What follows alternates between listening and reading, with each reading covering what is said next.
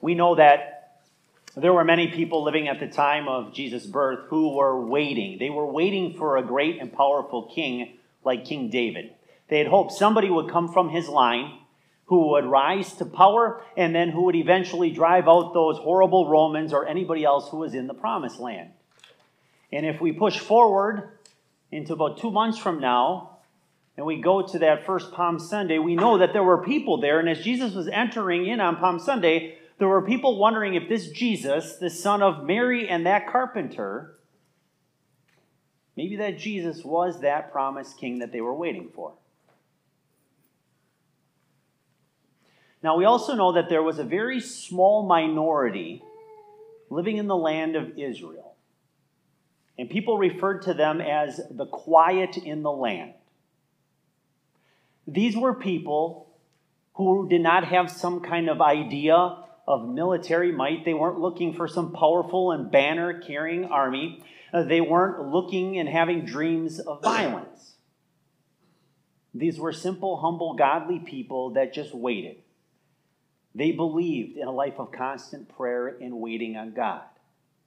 They were just quietly and patiently waiting for God to make his promise. Simeon and Anna seemed to both be two of these said individuals. But on this day, they were excited. They were excited because finally the day had arrived when God was going to show them the light of revelation in glory that he was promising for generations and generations. But let's not fool ourselves. This waiting around, it wasn't an easy job, folks. Simeon was old. He had probably had a life in which he buried every single loved one he had. There's a good chance he was the only person still living from his original social circle. And as he lived this long life, he had watched day in and day out his people be beat up and oppressed by those dirty Romans. And then they were abused by their own religious leaders. And then there was Anna. Anna had experienced grief very early on in her life. She was a widow. And yet we see that because of her faith, she was never allowed to grow bitter. She had experienced one of the greatest blessings that God gives us, marriage, for 7 years. But then was widowed for 84 of them, in which we're told she went and moved to the temple and worshiped there day and night, meaning that she lived some of her life, most of her life, maybe all of the rest of her life after she buried her husband at the temple. I'm betting that there's a bunch of us in this room tonight. We can't imagine one day, 1 year without our spouse, let alone 84 years. But on this day, these two had only one thing in mind. Finally, the light of revelation in glory had appeared. But you know what? Not everybody was as excited as this prophet and this prophetess. Like Simeon had prophesied, the light of revelation was going to cause the falling of many. The Greek word here for revelation simply means to make information known. And so as the light of the world, Jesus was going to expose dim hearts and dark deeds. His birth exposed the dim heart of King Herod. His teaching, his parables, his miracles exposed the dim hearts and the dark deeds of Israel's religious elite. His holy life and his death would expose the dim hearts of every single man, woman, and child that was chanting praises to him on Palm Sunday and then turning around and chanting hate and anger at him on Good Friday. And folks, whether we like it or not, Jesus as the light of the world, as that revelation of light, that light of revelation, he also exposes your and my dim hearts in dark deeds as well. The light of revelation has revealed, day in and day out, through his incarnation, his life, his death, his resurrection, that our hearts can be very dim and our deeds can be very dark.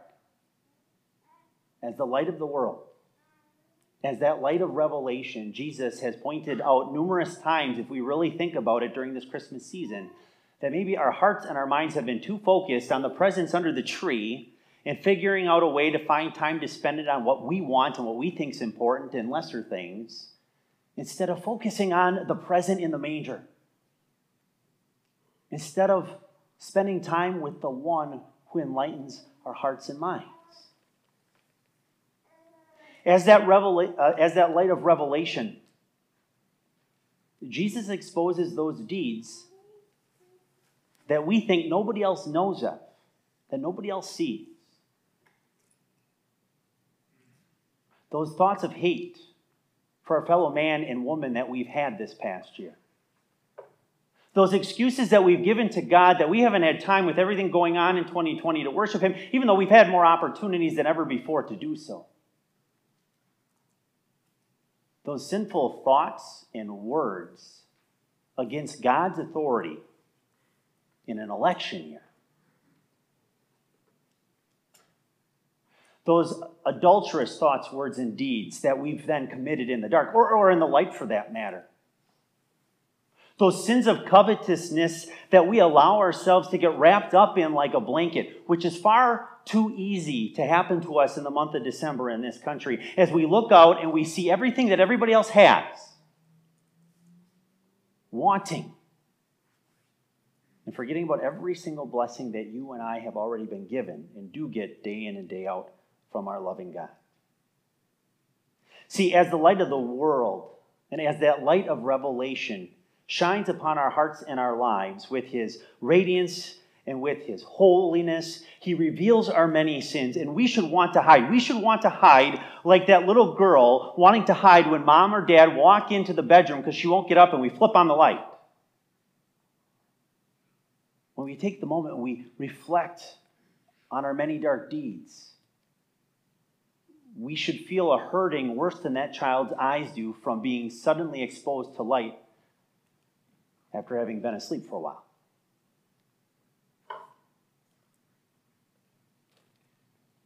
Now, as much as Jesus is that light of revelation, Simeon also said that He was a light of glory. And as that light of glory, we are promised that He will raise up many. Jesus' perfect life and His death on the cross raises up the dimmest hearts, your heart and mine, because of all that He did to make us holy and radiant as we stand before our Heavenly Father. Think of it this way.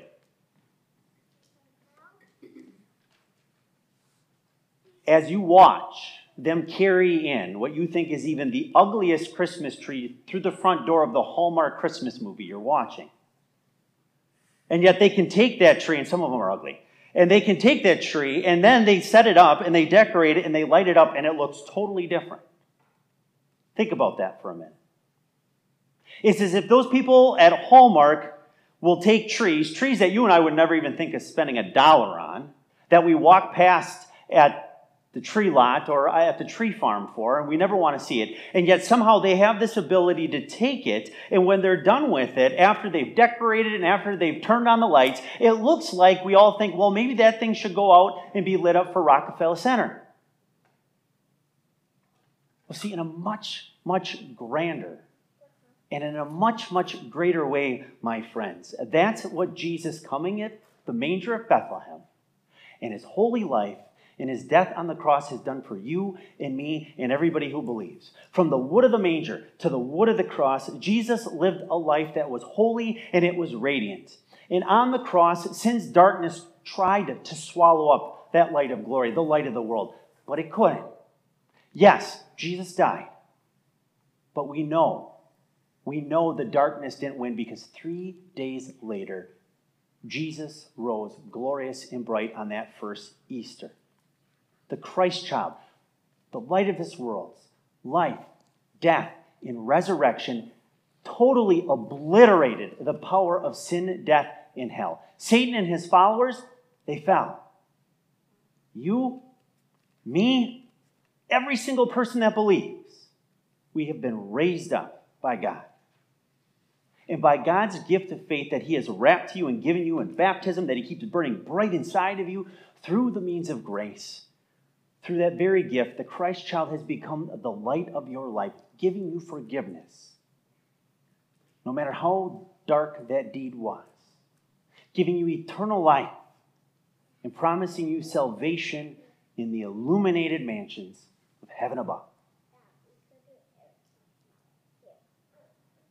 Folks, the birth that we celebrate this time of year, that we celebrated yesterday, is meant to give us hope here and in glory everlasting. And we need the light that the Word and the sacrament give to us every time we come into contact, that they bring to us again and again, because you know what? It's a dark world. And so others need that light too. It seems like darkness is everywhere. It's all around us. Families are riddled by drugs and alcohol. Every year, how many people are killed by drunk or careless drivers? Parents are fighting, and children are left in the middle. People are burdened with cancer or even worse diseases. Others bear the burden of a broken relationship. They need forgiveness. There are elderly people who are left all alone and have nobody to talk to, nobody to care for them and love them. And my list can go on and on and on, because as we look out into this world, we see that darkness has made a mess of our world badly. But see, sin, the darkest enemy of all, my friends, it cannot overcome you. And it has no chance in your life when your life is in the hands of the one who is the light of revelation and glory. No matter, even if you're going through yourself, one of those things that I just mentioned here. Now see, Mary's Son and God's Son is with you. He is with you in his means of grace. He is providing you with the strength to endure, and he will again and again give you the power to rise above such things. Remember, Jesus became poor and lowly so that you could be raised to his divine glory in heaven. And so now we need to remember that we're also then the ones hearing this right now that God has put in this world to tell other people that fact. That our faith is to be like a lantern drawing people to the Christ child in the manger this time of year and all year long. Jesus said, you the ones listening to my word, you are the light of the world. Let your light shine before others so that they may see your good works and give glory to your Father who is in heaven.